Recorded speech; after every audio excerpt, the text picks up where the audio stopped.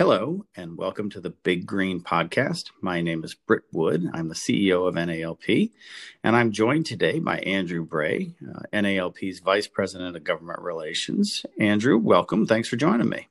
Thanks for having me, Britt. So we're going to talk a little bit about the election right now. We know it's still not completely over, but it does appear, at least at this point, that President-elect Biden has been declared the winner. So let me start with my first question on that assumption that Biden is in fact the winner. How does that impact NALP policy priorities? And who is positioned to take on key roles in the administration with the jurisdiction over NALP policy priorities? Sure. Yeah, that's a great question, Britt. And we've been saying all along that there were going to be pluses and minuses, opportunities and challenges with a Biden presidency or for another 4 years with President Trump. But what I'd like to do is focus kind of on our two key priority issues, first being H-2B and the second being some lawn care related issues. From an H-2B perspective, we're kind of trying to enter this rather optimistically. The President Trump had released additional visas the last few years, but as recently as June has suspended the program. So there were some ominous signs from President Trump for another 4 years of the program. President Biden, we're hopeful, is going to be willing to work with us on making some cap reforms or may authorize the discretionary authority if get granted by Congress. I think what you have to understand is that the Democratic Party has a strong constituency with the labor unions, and the labor unions have always been very anti-H-2B. And I think that in a Biden administration, there's a good chance somebody involved with labor assumes the position of Secretary of Labor at Department of Labor, and that could present some problems. But on the other side, we believe at the Department of Homeland Security, they may be tapping somebody like a Mayorkas, who was President Obama's head of the DHS, who basically was the architect of DACA. So we view somebody that goes into DHS looking to do other things besides focus on H-2B, such as rolling back some of the things that the Trump administration did. And with that, we think that there's some opportunity to work with the Department of Homeland Security. I would also note that President-elect Biden hails from the state of Delaware, which has long time been a state that understands H-2B problems.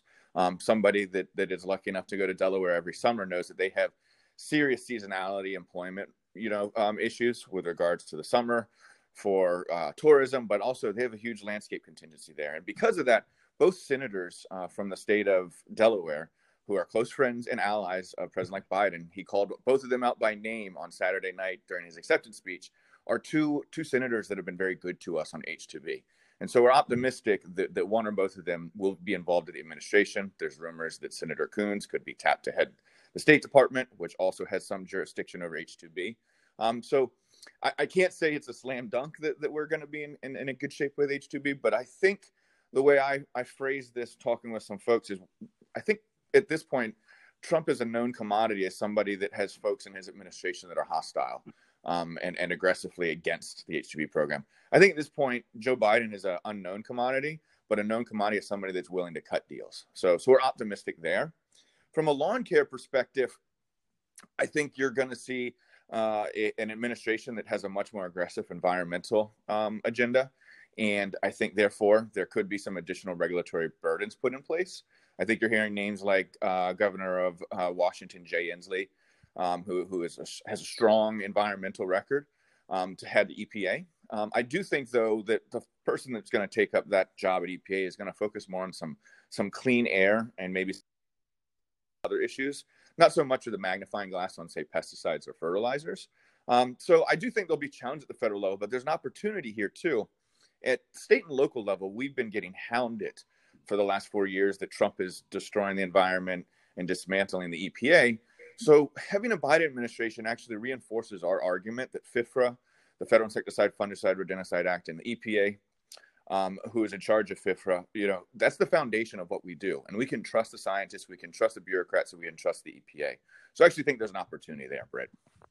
Yeah, Andrew, I think that's a really important point. Obviously, with the way the science is played out at the EPA, certainly strengthens our argument. I guess if I was going to summarize kind of what you talked about there, really, I kind of sense a little optimism from you, and I also kind of sense that certainly there'll be challenges that lie ahead, but on the whole, we're not certainly in bad shape as it relates to some of the priorities for NALP members. So let me flip the switch a little bit here and ask you a little bit about the election itself. So if we're going to look at the electoral map and really what changed from 2016 to 2020. What really was the change that's enabled the media outlets to call the race for Biden at this point?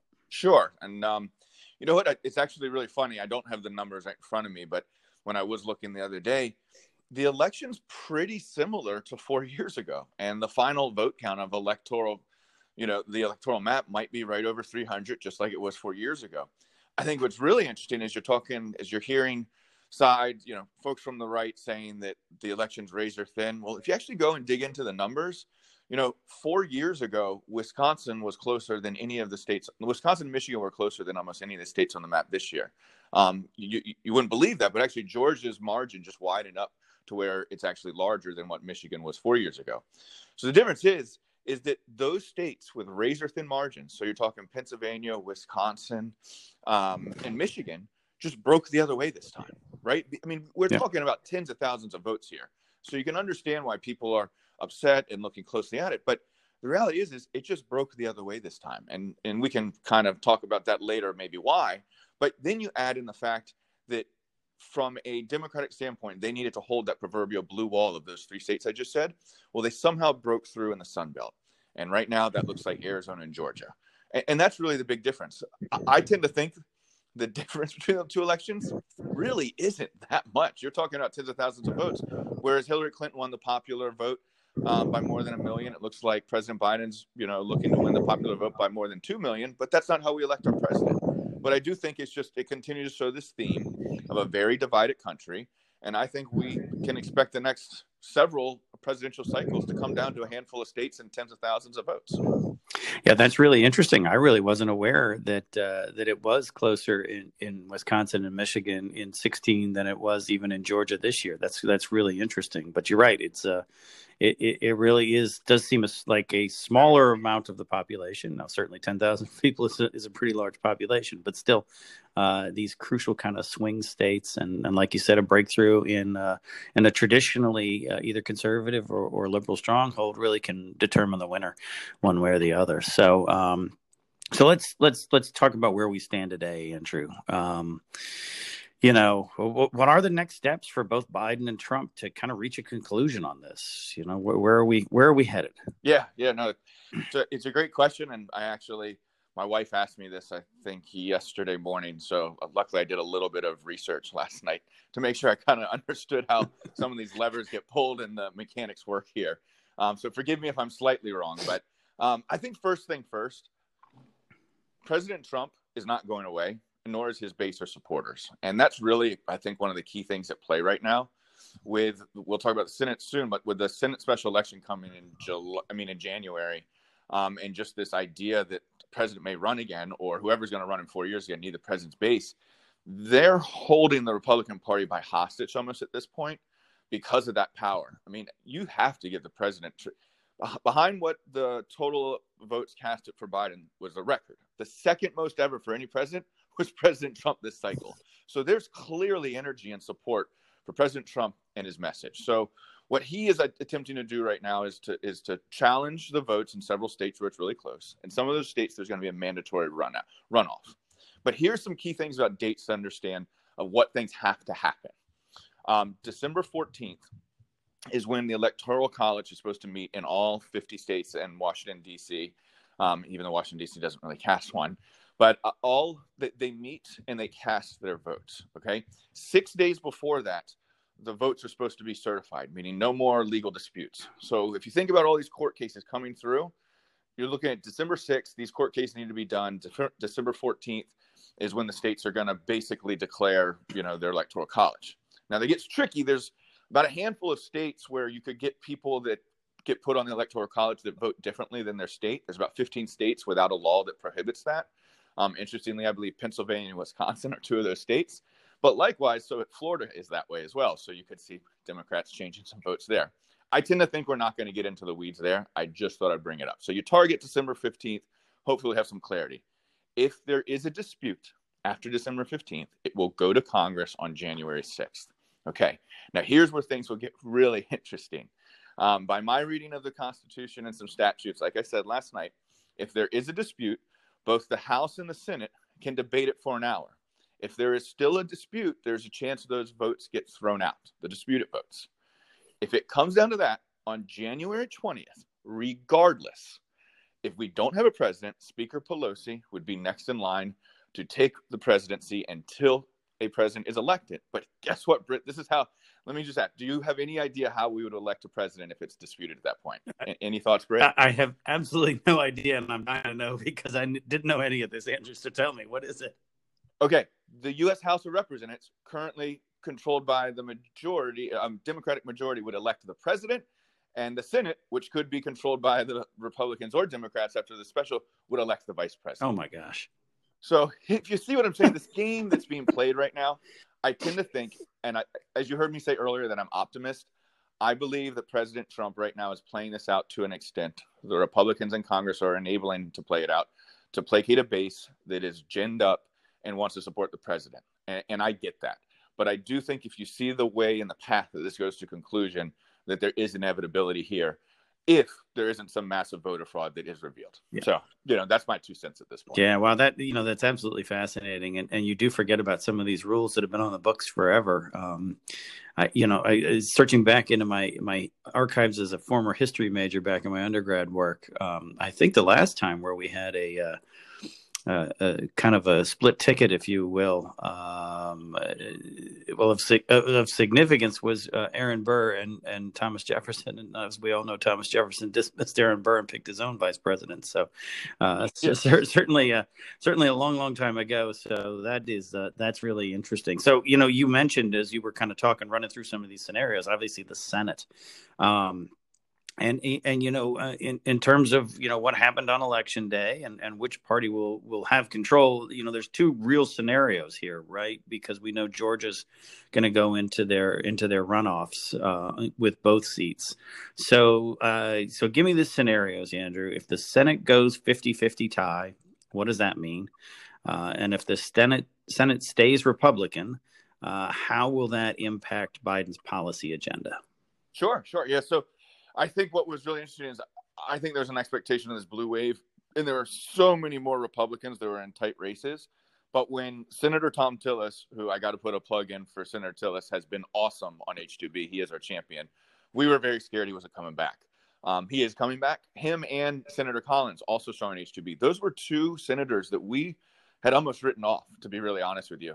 Not personally, but we just had looked at the numbers in the race and they weren't looking good. So when they both returned, or won re-election, it looked pretty hard for Democrats to pick up seats. So we're currently sitting at a 48-50 Republican majority.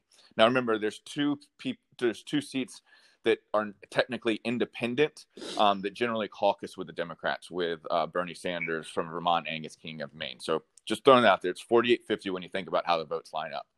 And now we have the Georgia runoff. To think that we have two senators from the state. Now, usually that wouldn't happen. The reason you have two senators from the same state up in the same cycle was because of a death. So we have both of these in Georgia, which was the tightest election for control of the Senate. So my projection is I doubt you're going to get many ticket splitters. So if you're at 48-50, after that, which will happen on January 5th, I think you're going to be either at 50-50 or 48-52. If you're at 50-50, let's go back to looking at the rules again. The tie-breaking vote would be the vice president, who in all of our projections would be vice president-elect Kamala Harris. And we would really be in some gridlock at that point. I can't recall the last time we were at a 50-50 split. But I do think from an NALP perspective, and this might go beyond NALP, there's times that a divided government is helpful. I think a Republican-controlled Senate, if they're willing to cut deals, and Biden has a track record of cutting deals and reach across the aisle in the Senate, could be really good for everybody.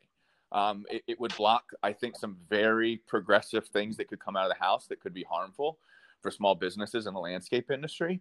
But hopefully broker bipartisan consensus on other packages that if it gets through the Senate, then you would surely think it could get through the House. But the cynical side of me says that the shrewd tactician that is Mitch McConnell just decides to block everything and cares only about getting judges through, which he can do with a simple majority. So it'll be really curious. I think these next couple of weeks are going to be really important to see how the Republicans handle just what the president is doing, to see if there really is some folks in the Senate that want to cut deals and kind of move beyond some of this partisan gridlock on a few instances. But, as optimistic as I try to be, I still get skeptical about some of that. But I do think divided government isn't a bad thing from an NALP perspective. Yeah, tend to agree. So I think that's very insightful on your part. So let's, we've got the last, of Congress here to still talk about, which is the House. And so the House was a little bit of a surprise, just at least in my mind, hearing, but they're still in control, but they lost seats. What do you think that means for Speaker Pelosi and the Democratic priorities? Yeah, well, I wrote this in The Advocate on Friday, but Speaker Pelosi's job just got a lot harder. First of all, I do think she's going to retain the gavel.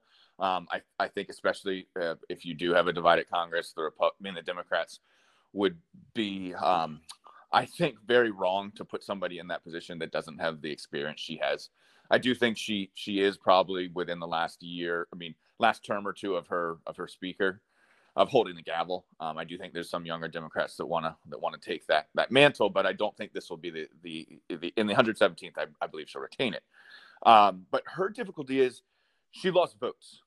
She's going to these aren't all called, but the projections are she's probably going to be down to around 225, where she was up closer to 235. Now the majority to pass anything is 218. So she went from about 23-25 majority, which is a comfortable margin to have some of your own members of your party, abstain or vote in the opposite, vote on the opposite line. But when you get down to 7, things get a little tighter. And when you think about the progressive bloc of the party, they wield power. And how is the speaker going to navigate those waters? Part of me thinks that to pass some of the things that she really wants to pass, that would be able to pass the Senate, means she's going to have to anger the progressive side of the party and reach across the aisle to some moderate Republicans. I think that's a good thing for us and for the whole country. But that's going to make her job tough. And to even highlight, I wrote about this last Friday, as recently as yesterday, the head of the Democratic Congressional Campaign Committee, Cherry Bustos, resigned immediately after this election, which was, I'm not going to use the word failure, but I would say it was a disappointment from the Democratic Party. And the early names being ballied around to head that, there's already a divide between one being a very progressive person saying we didn't run progressive enough, that's why we lost, and another being a more moderate Democrat who's saying when you guys are talking about, defund the police and all these other issues, it's killing me in my suburban, kind of purplish district. I tend to think they'll move to the middle if the Democrats are wise. But like I said, just like Trump's base, that's where the energy is. The energy on the Democratic Party is through some of these progressive ideas. So I don't envy the task of Speaker Pelosi for the next 2 years. Yeah, Andrew, if I was to just kind of add a follow-on question to that, and maybe I'm interpreting it wrong, so that's why I want to ask you the question. But do you feel like there's going to be an absolute need to have more compromise out of both the Senate and the House as we move forward, if anything is to get done in Congress? I do. And here's what the way I look at it is, there is, and you saw Congress do it this last April when they actually came together on coronavirus relief. Okay. They're going to need to do that again. There's another stimulus package, and it probably will come out of this Congress, but it won't be the last one. There's going to be something that we missed that is an after effect of the coronavirus, or some sort of economic metric that took a hit that wasn't totally accounted for. So to really do things, and I truly think there are going to be things that are going to happen in this Congress related to, the environment, but it might not be as radical because there'll be some compromise. Infrastructure is definitely going to be something where there's, bipartisan support, and coronavirus relief and any sort of economic stimulus. That's where I think compromise is going to need to happen. I'm optimistic that of those four things, there's a fifth one called immigration reform, which kind of gets talked about. And the reason I want to leave people in optimism of that, because of the Latino turnout in support for Republican candidates in numbers that we were not expecting, I think there could be a desire for Republicans to want to pick this up too. Both parties are fighting for that Latino vote. So to go another 2 to 4 years without addressing immigration, I think would be a mistake and misstep by both parties. Yeah, no, makes a lot of sense. Makes a lot of sense. So, well, here's to hoping that we get compromise and there is some activity that really gets done. I tend to agree with you. I think it's going to be the case. So, kind of my last question, right? You mentioned it earlier when we were talking about Tom Tillis and how, the polls kind of look like this was not going to be a year for reelection for him. And, it kind of gets me to the big question is, even very wrong on Biden and other things like that. What's happened with the polls and why were they so wrong again? Yeah, it's a really good question because I feel kind of silly because I was looking at those polls religiously for the last several months and especially the last days, refreshing my phone almost hourly. But I think the biggest thing is, first of all, I don't think the polls are trying to skew or change elections. I do think people tend to gravitate to a poll that's going to give them a more favorable outcome. So there are Republican polls out there. There are Democratic polls. I do think generally the polls might skew a little to the left, but the media generally skews a little to the left. So you can understand that dynamic. But I just want to at least say I don't think there's some crazy maneuvering with the polls. But that being said, I think the polls still don't understand to capture President Trump's base. I think President Trump's base are generally the type of folks that don't want to talk to a pollster, that don't even want to talk to the media. And if they do, I don't even think they're giving truthful information. So they're missing the Trump mark. The other part was I could feel this energy. Because of COVID, the Biden campaign made a very conscious decision not to hold rallies. Okay, they did some, but they just weren't the type of rally that you would generally expect in September and October in a presidential cycle as somebody that worked on a campaign. They're big, awesome, energizing events. I think Trump's events, now however you thought they should have happened or shouldn't, helped energize his base in the last 30 days. I think the margins in Pennsylvania, Wisconsin, Michigan would have been wider had President Trump not been doing that. I also think it helped him solidify Florida. So the polls got it wrong. The energy level was harder to predict in COVID-19. But the one thing the pollsters got right, and this is what I would want to end on, as you've heard me try to be optimistic, the one thing the pollsters got right is that they projected record turnout.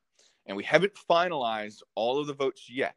But when they do, we may hit the record level of turnout of the population by a percentage in the modern era. And for me, that's pretty remarkable and something we should all be proud of.